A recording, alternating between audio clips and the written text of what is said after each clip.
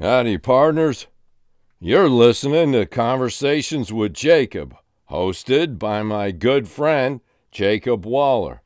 Make sure to check out the podcast where podcasts are available and check out the video version on YouTube. You can follow us on social media. Facebook is Conversations with Jacob. Twitter is at CWJ Podcast. And you can visit our website, conversationswithjacobpodcast.weebly.com. Hey, you got a show idea? Maybe a guest suggestion? Email us at conversationswithjacob@gmail.com. Now, here's your host, Jacob Waller. What's going on, everybody, and welcome back to another episode of Conversations with Jacob. Today we got a good episode for you, and we're talking true crimes with Robert Riggs. But before we get to Robert, I was going to talk about the podcast for a second. And you can follow us on social media, facebook.com/Conversations with Jacob on YT, and Twitter is CWJ Podcast. Our podcast is available on iHeartRadio, TuneIn, Spotify, Pandora, and over 20 different podcasting sites. And we're broadcasted in France, we're in UK, and we're in Ireland, and about half in the United States. And you can also check out the video version of this podcast on YouTube. If you got a question, a guest suggestion, just want to say hi, you can email us, conversationswithjacob@gmail.com, and our website is conversationswithjacobpodcast.weebly.com. You can find upcoming guests, past guests, and also all the episodes on there. So, and joining me this week on his edition of Conversations with Jacob is Mr. Robert Riggs, who is host of the podcast called True Reporter Podcast, and also is on Fox Nations. So Robert, and welcome to the podcast. Well, thanks for having me on. And the podcast for your listeners is True Crime Reporter. We're everywhere, YouTube, Apple, Spotify, just like you. And we have a large audience in Australia. They love crime in Texas down in Australia. There you go. So how did you, I guess, kind of get into like the crime stuff? Well, I was a television reporter for 3 decades, and kind of in the middle of that career till the end, it became a big focus of my reporting. I had been in Washington, D.C., covering the President Reagan and George H.W. Bush, their White House and the Pentagon and everything else. Came back to Texas, to Austin, the state capital, and started nosing around into why there were so many early releases from prison of inmates, and they were ending up in these horrific crimes, especially in Houston. It was an epidemic. And I discovered paroles were being sold. Part of the parole board was corrupt. Part of the other criminal justice system was corrupt. And that really got me on the track. And so I did that. That investigation took about 10 years of my life. It evolved into reporting on terrorism. I was with a lead unit during the invasion of Iraq. I was an embedded reporter for the CBS station group, and it just kind of kept on. And then I kind of brought all of this back in 2020. I started a podcast, and I said I was really dusting off my old reporter's notebooks. I'd kept many, many of them, and I was going to call my old law enforcement sources and sources I knew that couldn't talk on the record back then, but could talk now because they're retired. And that's kind of how it came back to life. Well, how about that? Now, when you talk about the prison being corrupt and the government being corrupt, do you think that that's still a thing today? There's kind of in one sense, I say a different kind of corruption. Not the corruption where there was money under the table back in those days. There was also a form of political corruption in those days. Texas had been in trouble with a federal judge and had been under federal orders for prison overcrowding. and they had defied the federal judge for over 10 years. And the irony was all of the lawmakers, both sides of the aisle, would run on. They were tough on crime, and they were passing much tougher laws, but they refused to spend any money to build prisons to hold all these additional offenders in. So they got in trouble with this federal judge and a administration that wanted to spare itself of embarrassment, political controversy of having a judge take over the prison system, decided that, well, we'll start releasing inmates in the dead of night and not tell anybody. And they were releasing 150 inmates a day. Wow. A day. And later, behind my reporting, there were some hearings, and a parole board member admitted that they were scraping the bottom of the barrel. They were down to letting the worst of the worst go.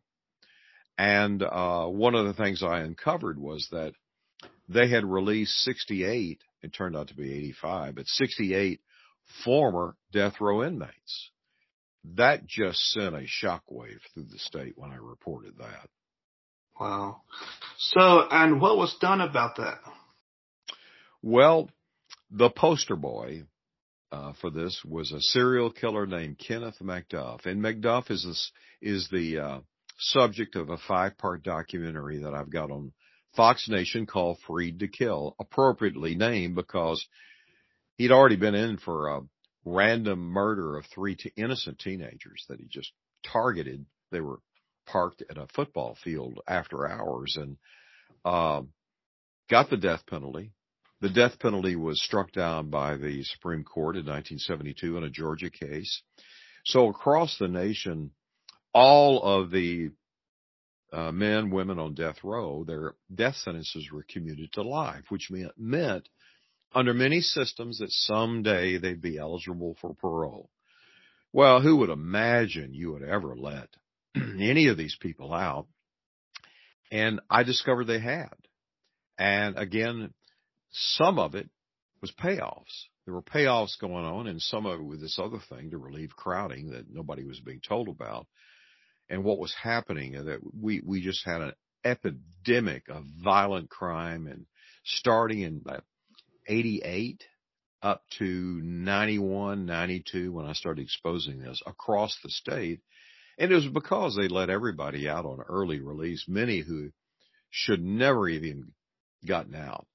Kenneth McDuff, the allegations, there was a cloud of allegations of bribery and corruption around his release. But the day after he walked out of prison, he started killing again. We'll never know how many women he killed. He killed prostitutes. He killed convenience store clerks. One of the more notorious murders was that at Christmas time in Austin, Texas, there was a young professional, and she was washing her car at a car wash, and he and accomplice abducted her in plain sight on a busy street, never seen alive again. And so I, during this investigation, discovered he was out, and that shouldn't have been out, the stuff going on. And there were hearings in the state Senate by a senator named Ted Lyon. Lyon was a real firebrand in those days. And he and I were kind of really at that time the only ones concerned and digging into why was the crime rate going through the roof. And so he had hearings, and he was calling up parole board members who had voted to release McDuff. They had lousy, flim-flam reasons for doing it. You could just tell there was something else going on. Well, ironically, as those hearings are going on, Kenneth McDuff is cruising blocks within the Capitol looking for young women and young girls to abduct. Wow. Yeah. And do you know how many people he killed? We know there were upwards of 15. He got sentenced to death for 2, which is what unheard of in Texas. He's the only man in Texas history to receive 3 death sentences. Wow. And so they tried him for a young pregnant mother of 2. that was a convenience store clerk in Waco, Texas on the interstate. And they tried him for her first. And that had really been a high profile case because there was a hunt for where is this woman. And they found her body months later in a kind of a abandoned quarry that was flooded up near Dallas, about 60 miles from Waco. And then, so they got the conviction there. And then, Austin prosecutors tried him in Austin for the young woman abducted from the car wash. And it was literally, they wanted to make sure they had the prosecutor said, I'm going to get an insurance policy. This guy is not going to come out again.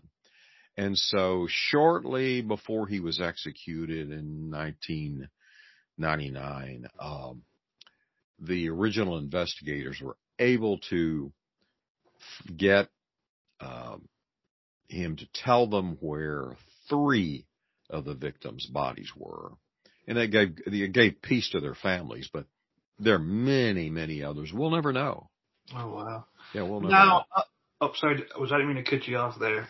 Now, back then, cases didn't get solved, right there on the spot. Do you think now in 2023 that they can solve cases much quicker?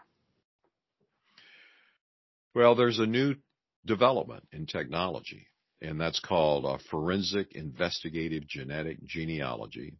I've done a series of stories on the podcast, really kind of on True Crime Reporter, taking you back to your biology class in high school. I wasn't really good at mine in college. I wish I'd been better now. But it's a combination. It's the advances in DNA testing and DNA and advances in technology.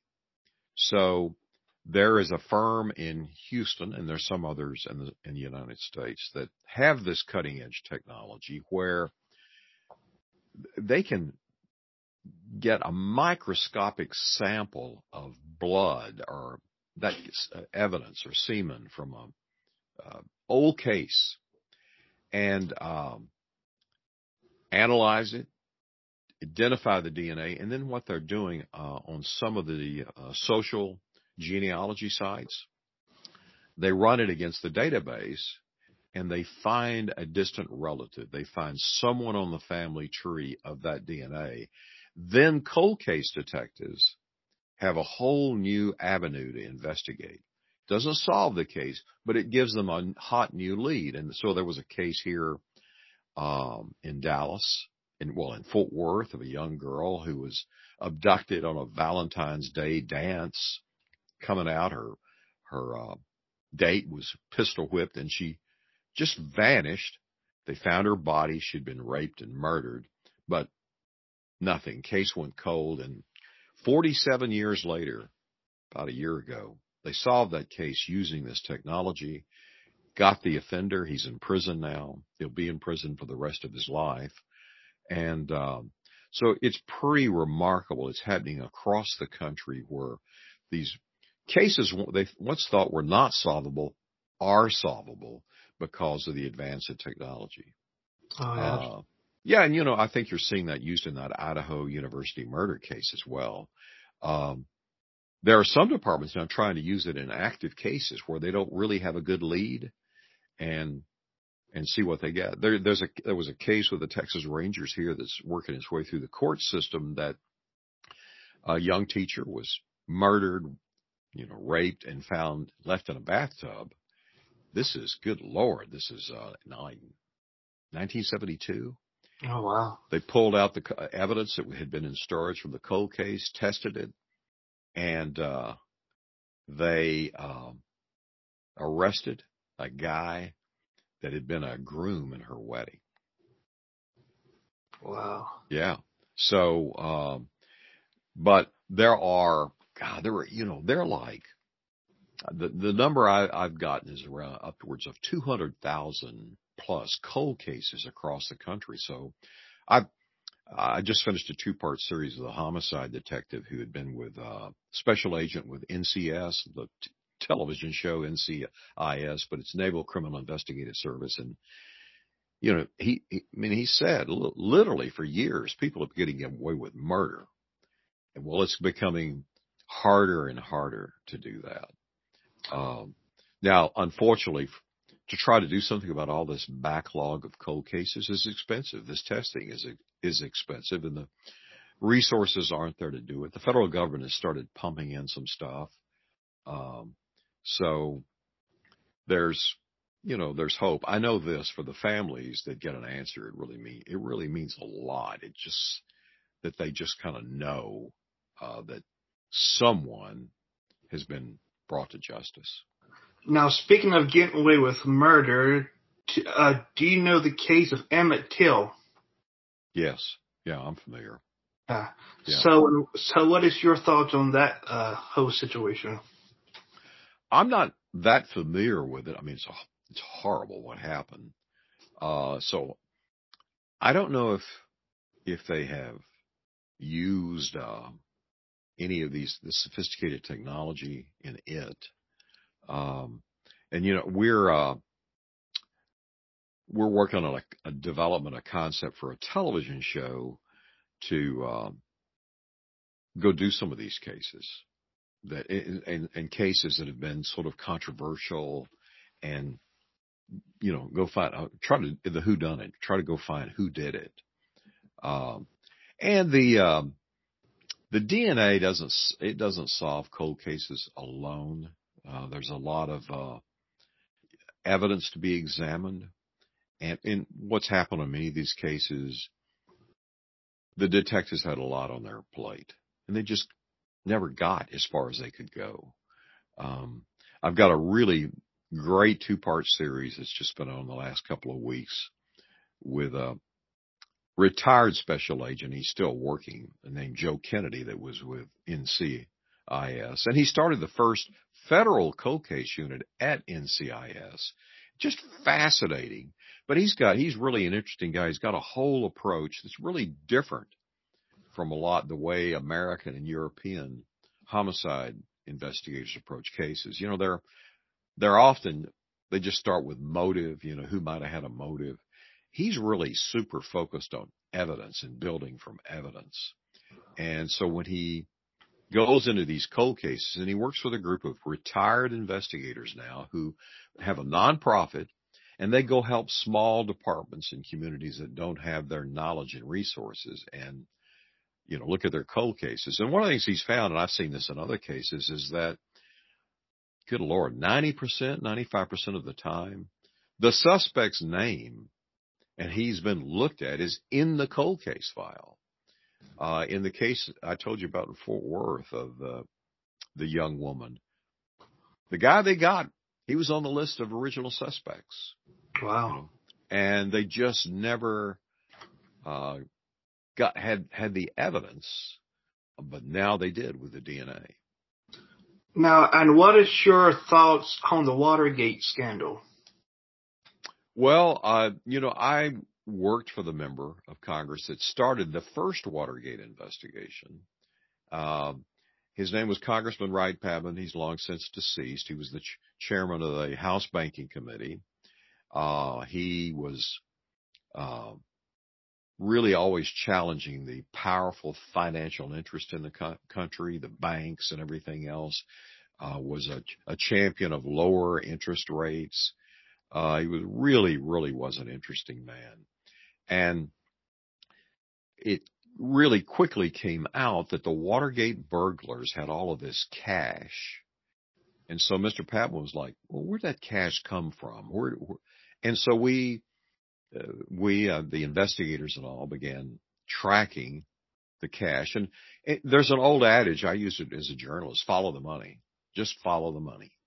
And they did that. And it led to the committee to reelect the president. It had come out of slush funds. And at that point, I was fresh out of college, out of Texas A&M. I had a degree in architecture and building construction, but I just kind of had this political bug and interest. But I was a gopher, just doing research. And in those days, you didn't have the internet. You literally had to go to a federal agency or the Library of Congress, depending what you're looking for, and dig through records. And I I lived in the Library of Congress, and back in the back of the place, they had the card files. I know when I was in high school and college, it was the Dewey Decimal System. This will ring a bell with some people. And, you had to go through card files. There were 22,000 card file drawers in the place. I mean, it was just, so you had to go find it. And I'll give you the kind of comparison to today. You would want to get like an 8K that's filed by corporations, or 10Ks. It will give you information about the companies and who gets paid what and that sort of thing from the Securities and Exchange Commission. Today, I get that online literally in seconds. In those days, I had to go to the SEC headquarters in Washington, into the archives where there was file cabinet after file cabinet. I mean, in those days, some of those places, if you remember that closing scene of the Raiders of the Lost Ark, where the Ark is in this warehouse of hundreds of boxes and all, well, these agencies were kind of like that in those days when everything was on paper. And so you'd be in there digging through that stuff. So, I might spend a half a day trying to get something that today, as a reporter, I'd get in seconds. So that's really changed. Yeah. Unfortunately, today, there's the Open Records Act, but particularly the federal government, many of these agencies, they forget, I think they have forgotten that it's the government of the people, and they fight everybody, not just the press, everybody left and right, put up barriers to try to getting what should be public documents. Because a lot of it's just about how's your tax dollars being spent. So, they'll throw up obstacles that there's a enormous fee for searching and getting these out of the system, and which I have always believed was just an excuse, a roadblock to try to keep from giving it to you. And if they really want, and I'm going through a roadblock right now of where now, they've sent it over to the Attorney General for a review. Again, it's just stalling. It's just a large stalling tactic. Make you try to hire a lawyer to, and you don't have the money to spend on the fees. So yeah, can be discouraging. And then there's some agencies that are great. Yeah. Now you're from Texas, so I got to throw this question out to you. Do you think that the JFK assassination was like a cover-up, or if it was done by more than one person? Everything I've seen points to Lee Harvey Oswald. But, in conspiracy theories, it's just hard to believe that one individual could pull off what they did. But my mind's open, There have been a lot of very interesting questions raised, and it's funny you touched on this. The case a cold case we're thinking about digging into has links to all of that. And so I'm trying to put together a group of cold case detectives to go look into a murder that was never solved that is distantly related to all of that. And there have been conspiracy theories around it. And I've been like, look, I've got all these ties to some of the best investigators in the world. Let's go do it. Let's do a television show around it, and you can watch us dig, and let's see what we find. Yeah. Now, how you've covered, about everything, I guess when you podcast. What is your take on Charles Manson? As he was, how as he sent these people out to kill? Do you think that he was kind of, guilty in that because he never killed no one? Well, Bugliosi, and if anyone really loves true crime and all, I suggest you got to read Bugliosi, the prosecutor's book, Helter Skelter. It's amazing, just amazing book by how police had missed evidence and everything. But he really gets into it how the largely women around him and some men they were these lost souls just looking for a purpose in life, and suddenly he filled it with his crazy psychodrama and, manipulate them. But he was giving orders. He was setting them loose. Um, and one of the women that followed him, she just recently got released from prison in California. So it's and then you had Squeaky Fromm, one of his followers. She was the one that carved the cross in her forehead during his trial. And, then she later tried to assassinate Gerald Ford when he was president. So he really turned some bad seeds loose. But it did seem there were these two women that were involved. It seemed they had remade their lives and all. Of my personal belief, I thought they should have stayed in prison because they took some people's lives, and there's got to be some long-term consequences for that. What is your thoughts on John Wayne Gacy? Oh boy. Yeah. That, it's cases like that just make all of this so interesting, of what makes those people tick, how do they come? I mean, they commit the unthinkable. I mean, look at Dahmer, unthinkable stuff, but it does fascinate all of us. I've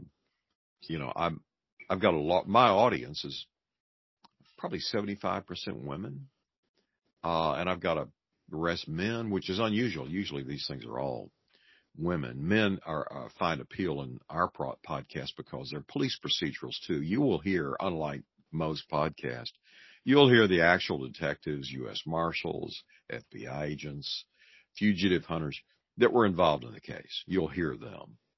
And so the men like to hear how they solve it, and they like to hear justice was done. Women tend to want to try to understand more about the why, what made them tick. Do I know someone like this? Am I standing in the checkout line at the grocery store? Am I gassing up my car to gas and go? And there's somebody at the next pump like this. And so that's their fascination. Personally, I've always found it very interesting. As a reporter, probably very much like the police, I enjoyed the hunt of who done it, how, when, where, the who done it part of it. Yeah. Now, and why do you think that these people do what they do? Is it like drugs involved, or is it just like an obsession? Or what's your thoughts on it? Everything I've seen, we'll never really know. Right. We really will never know the why. I can tell you they're all if you really dig in and I've talked to them on death row and face to face. I've covered them in court, talked to them after court, and they're all different. And let's take Kenneth McDuff, the serial killer. He was a very rare killer. He's an unusual one. I like to tell people he's probably one of the worst serial killers in the history of the U.S. that you've never heard of. And there were a number of reasons why. There were other huge media events that occurred that kind of overshadowed what he had done. But his mother was this domineering, loudmouth woman that kind of fits the stereotype of any serial killer's mother. But she always was, Kenneth could do no wrong. And she, in this small town in Texas, she had become known as the pistol packing mama because there'd been a few occasions where he had been disciplined at school. Once he'd been put off the school bus for raising Cain on the school bus, and they just put him off. And she showed up next day to the school bus driver at school bus with a revolver threatening him. And She was feared around town because of all this. She always had a revolver in her purse, seemed half crazy, mean, really mean, and she became known as the pistol packing mama. When there ended up being a nationwide manhunt for him, led by the U.S. Marshals, and kind of the leader of the task force, who was known as one of the best fugitive hunters and toughest fugitive hunters in the Marshal Service, and that's what they specialize in. I mean, he'd gone into Panama to get Noriega and stuff when we invaded. I mean, it was a tough. He told me that she was one of the toughest, hard-hearted people he'd ever run into in his career, and meanest. And so he had that going. He had a father who everybody around town thought was, really just kind of a quiet guy, and they felt sorry for him that he was married to this woman. But at home, he was he was abusive, according to family members, abusive to some of the women in the family and other people. But Kenneth was always on a pedestal. He would take Kenneth down to the soda fountain and buy him ice cream and make all of his siblings sit and watch him eat it. So, oftentimes you think it's, the serial killer was abused in their childhood or something. In this case, he was just endowed with every privilege you could get, So, the other thing on him, we know that very young, he started torturing and killing animals. That's a sign. That's a sign of them. And then when I was working on him, when he was doing my investigative series, and he was still out, the marshals and everybody are after him. Roy Hazelwood, one of the original behavioral scientist FBI agents at the Behavioral Science Unit, specialized in sexual homicides and murders. And he told me, he said, listen, I'm going to tell you, this guy is what I call the great white shark of serial killers. He's a sadistic sexual serial killer. It's more important to him to sexually abuse and torture and inflict pain on his victims. That's what he's all about. He said they're the hardest to catch, good at covering their tracks, and in the McDuff case, we had something really unusual that you don't really ever see happen. He had an accomplice. He had an accomplice in other cases. And my theory always was that he had an accomplice because he wanted to show off. Murder was theater art for Kenneth McDuff. And so you had an accomplice who flipped and gave a long, long confession statement describing what McDuff had done, every detail to the abduction and final death of the young woman in Austin. And it was horrific. It was the most horrific things I'd ever read. I thought as a reporter and being in war zones, I'd seen some awful stuff. But when you read what he did to that tiny, petite woman, by the way, he was a big guy. I just had the thought she must have been begging to die. God, please take me. The suffering so he would take his victims to the point of death, bring them back, rape, sodomize them more, and torture them more, burn them with cigarettes on their genitals. And then finally, he had a phrase he would use. When he finally was finished, he'd say, "I'm going to use her up." That was his phrase. And then he'd one blow break their neck, something like that. But he was a big man. He pumped iron in prison. And what really struck you was the size of his hands. I mean, one hand of his was the size of two of mine. They were massive and so big that when the marshals got him, normal handcuffs wouldn't go on him. They had to put leg irons on his wrist. And so he was known for the way he would snatch women. He would one-handed grab them by the throat and lift them off the ground. And he had a preferential victim. He liked petite brunettes, 5 feet or less, 90 pounds that he could control. And, all the women that we knew of, they fit that to the T. Wow.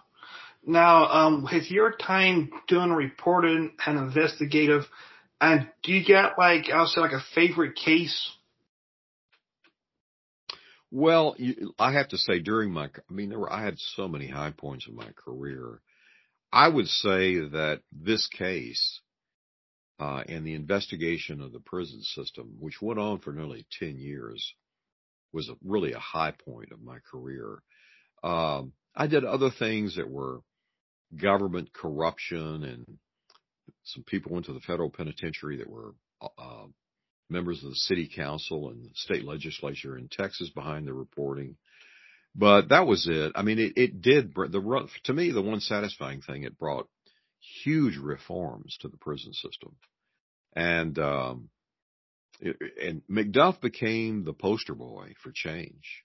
And they passed the first reforms of the criminal justice code in, more than a quarter century. They were called the McDuff laws in the legislature, and his name was uttered. And so, one of the things we got out of it was a option to the death penalty, which was capital murder, life without parole. You'd never get out. And so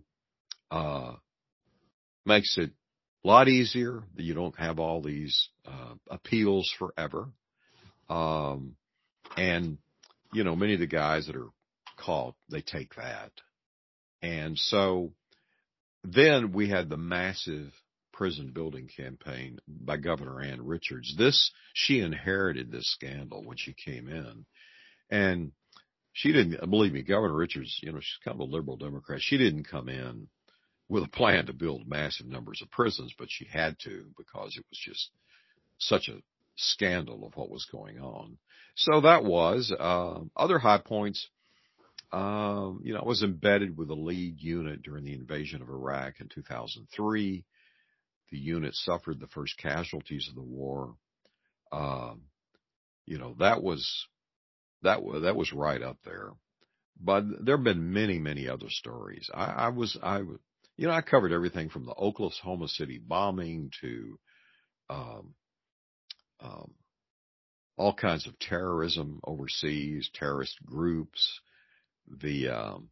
and some plain vanilla feature stories of interesting characters at times. The White House with President Reagan, George H.W. Bush, Capitol Hill, back in the days when there wasn't a kind of a blood sport war going on between the two parties, when they actually spoke to each other and tried to work together. That was fun. I enjoyed doing that. I also really enjoyed covering military stories. I went to A&M, which was, had been a military school. I followed my uncle there, who I'm named after. He went there in World War II. His class, it was all ROTC. He got called to World War II. So our entire class his junior year. So then I'd been on a defense committee in Congress working this stuff. You went to the military schools as part of it. So it was just kind of an interest and a passion. And during President Reagan, he really took on the Soviets and beat them down. And we had, he had the 600 ship Navy, Star Wars, all of that. So, I did documentaries on aircraft carriers, back before Top Gun, and battleships. Was the first reporter ever allowed to go to sea on the attack submarine Dallas. That was a real thrill. That was it's one of the more secret parts of our military of what they do. And I had to jump through a lot of hoops to get it done. But I had been acquainted in Washington with Tom Clancy, the great novelist of, Hunt for Red October. And, so you still see his work on television today with Jack Ryan on Amazon and stuff. And I'd become acquainted with Clancy just before he was getting famous. And so to get on the attack submarine Dallas, which I'm from Texas, it's Dallas, and I knew Clancy, and it was a character in Hunt for Red October. That was a lot of fun. That was really interesting. So, I used to sort of keep it a secret of, I don't want my news bosses to know just how much fun I'm having out here. But I feel, unfortunately, the craft and the industry has dramatically changed. If I was there today, there's no way they would have sent me to Iraq. They wouldn't want to spend the money. They're bleeding money. The audience has gone to the internet and other places. So I feel fortunate that it was kind of the golden age of television news that I got to experience. Now, and what is your thoughts on politics and the crime that's going around it now, especially with the thing going on with President Trump? Well, I had a top secret security clearance, and when I heard he'd taken all of those files, I was like, what is up with that? I mean, I'm like, that really struck me. So, it's a jury and a judicial system to sort this out. I don't know the full details of the case. No, I did. But on the other hand, I was bothered that Hillary Clinton I felt a free pass because, and the thing that really jumped out at me is when she said that she didn't know what the nomenclature was on the documents for security. I was like, get out of here. It's the first thing you're told and you're schooled on, that and you've become Secretary of State. You don't know this stuff. Come on, everybody, you knew it. Everybody knew it. And I was like, and they bought that. There was another thing that really bothered me about that case is that, it was like this closed door interview. I mean, the way they handled that, talking to her, like it was a conversation, that bothered me too. I mean, you don't find rare you'd ever see defendants or potential defendants, certainly targets of an investigation given that. So that's always left a bad taste in my mouth too. But, I think Trump was rather stupid taking all those files. I don't know if he intended to write a book or something like that. And of course, you got to go through big approval process.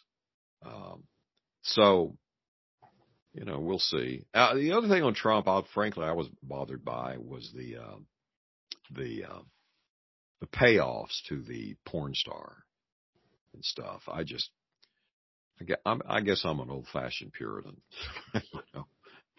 Yeah, there you go. And kind of sticking with the White House and presidents, and what is your thoughts when they found cocaine in the White House? Well, yeah. So I've been around the White House as a congressional staffer years ago. I had been there since. And I covered it, was in that White House press room and all. And I've known Secret Service agents.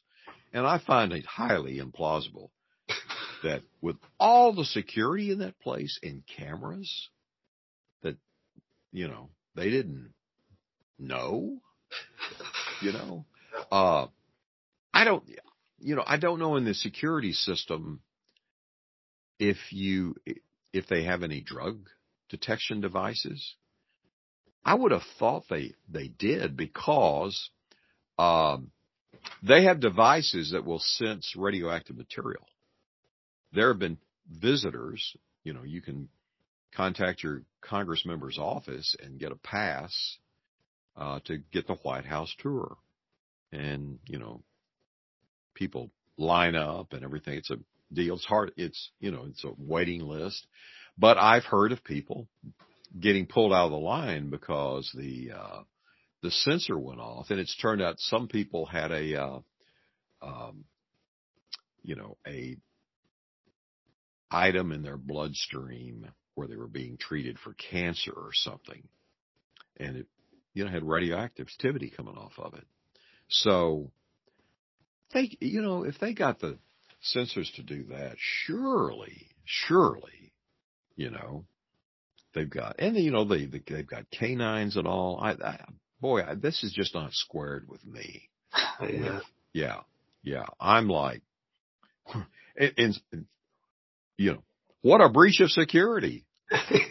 Yeah. I mean, I would think you'd be turning over every desk in the place and with all the technology for testing. So I just don't. It doesn't pass the smell test with Robert. Really doesn't. Wow, that's crazy. So, I've reached the end of my questions, and you want to tell people again about your podcast? Sure. The podcast is True Crime Reporter. We're on all of the podcast channels. We have some stuff, and I've got a lot of stuff, news stories from my career on YouTube. Again, in there is Robert Riggs, True Crime Reporter on YouTube. And we typically turn an episode of every week. We're working on some more television shows, documentaries that I think people will find very interesting. Two of them involve the legendary Texas Rangers. They're the oldest continuous serving law enforcement organization in North America, in most of the world. This year is their 200th anniversary, their bicentennial. They've been around since 1823. They're kind of a mythical status. You can't judge them by Walker, Texas Ranger, the old television show. They're different, but they're experts in homicide and also government corruption, and kidnappings, but big time on homicide. And their mission is that if a small town police department or a rural small area sheriff has got a very difficult murder case, they can help. The sheriff or police, they have to be called in. And they're called in constantly everywhere, but they're called in to help because of their expertise, their training, their knowledge, and their technology. They have got amazing technology and a crime lab behind them. So the last thing you want is a Texas Ranger on your trail, because they work as a group. 5 Rangers will go help another Ranger on a difficult case. They're smart. They're they're great interrogators. And they stay in the background. You don't really ever hear much about them. And that's part of the DNA. They never want to take credit where they should take credit, because the local sheriff or police chief who's called them in, to announce the case has been solved. He's the one that does it at the podium. The Rangers in the background. They're modest in that we're just here to help. But I will say this, knowing them, and I know a lot of them, some are just bigger than life. They are really, really interesting. There's a saying I heard the former head of the Rangers say, and he later was the number 2 person in the Texas Department of Public Safety. A quick lesson here. We have in Texas, it's called DPS here, Department of Public Safety, Texas Department of Public Safety, but under it, we have the state troopers. We have the troopers who do the truck enforcement of safety and everything. They do a range of things. The troopers, they run the driver's license agencies of getting your driver's license, big gamut. And that's DPS, and also a subcategory of DPS are the Rangers. You have to have been a serving DPS officer for a number of years before you can even apply to become a Ranger. And there's a lot of applications and there's a lot of rejections. I would dare say it's the selection process is probably more selective than becoming a Navy SEAL. You really have to be at the top of your game and have had an outstanding career as a trooper. Now, many troopers, they get involved in solving crimes. They're not just handing out tickets. It's a different type deal. And, the Rangers have their own SWAT team and all sorts of stuff that they do. And so does DPS. So, there's a saying that if you're a Ranger, you should be able to walk into a cafe in East Texas, small town, without your hat, your cowboy hat on, without your gun belt, without your cowboy boots, and they have a distinctive badge made out of the Cinco Peso from Mexico. And people should know you're a Ranger, that there's something about you. And I've seen it. There is kind of an aura. And I've seen cases of fugitives that the moment they heard there was a Ranger outside that had come, they give up. Like, oh, I don't want trouble from a Ranger.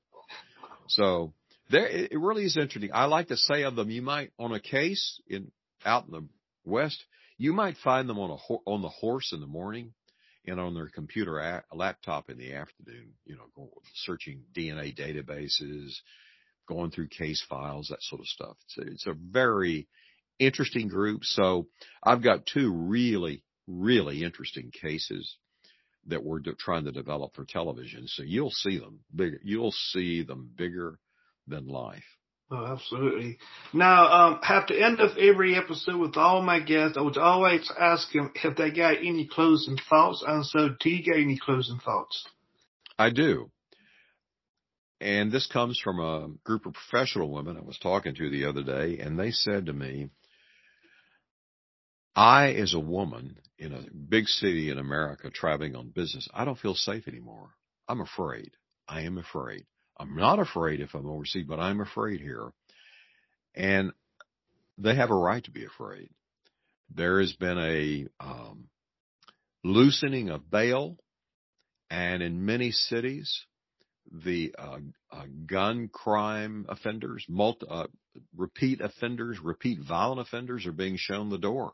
Some are walking out on what are called PC or personal recognizance bonds, which are basically, I promise to come back. And so we're seeing a whole outbreak in Texas of crimes around the state committed by people that are out on bail. We even have capital murder defendants out on bail. Some of the prosecutors have said, they've got an electronic monitor on. Well, folks, here's the bad news. There's nobody sitting there waiting to watch when the monitor goes off to say, okay, we got to send the police out right away. We got to find. No, it doesn't happen. So be careful. Be careful. I know, I'm acquainted. It was a Navy SEAL, and there is a former, special forces, operator who worked for the CIA in Afghanistan and Iraq named Mark Glover, and he's got a company called Fieldcraft Survival. It really is kind of tapping into this fear with training, but I'm bringing this up because the T-shirt that they can't keep on the shelf says you are on your own. And indeed, I talk to law enforcement all day, every day. You are on your own because with the defund the police movement, many, many officers retired. The ranks haven't been filled. People don't want to go to work for the police because they get harassed, and they've been kind of painted with a broad brush. That's not to say that incidents like George Floyd weren't wrong. They were. But policing around the country has kind of been decimated. And so I've been talking to women's groups about, I know many of you are afraid, you don't want to carry a concealed weapon and that sort of stuff, but let me arm you with some intellect, smart thinking, about how not to be at the wrong place at the wrong time, how to size up the guy at the bar or even at business that's trying to court you that could be a psychopath.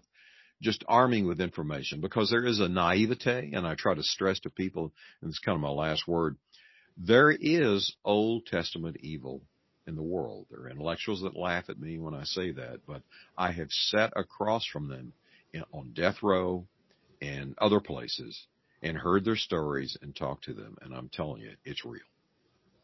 How about that? Well, Robert, I want to thank you for coming on the podcast to talk about true crime, which I really enjoyed. I'm sure my viewers has too. Now, True Crime Reporter, I'm in all the podcast channels. You can go to truecrimereporter.com and see what all is there. And sign up for our newsletter because we've got some interesting things coming for the people that are signing up for the newsletter that I think everybody will enjoy reading. Oh, absolutely. Absolutely. But anyways, this has been an episode of Conversations with Jacob, and tune in next week for another episode. Until then, be safe, God bless, and we'll catch you then.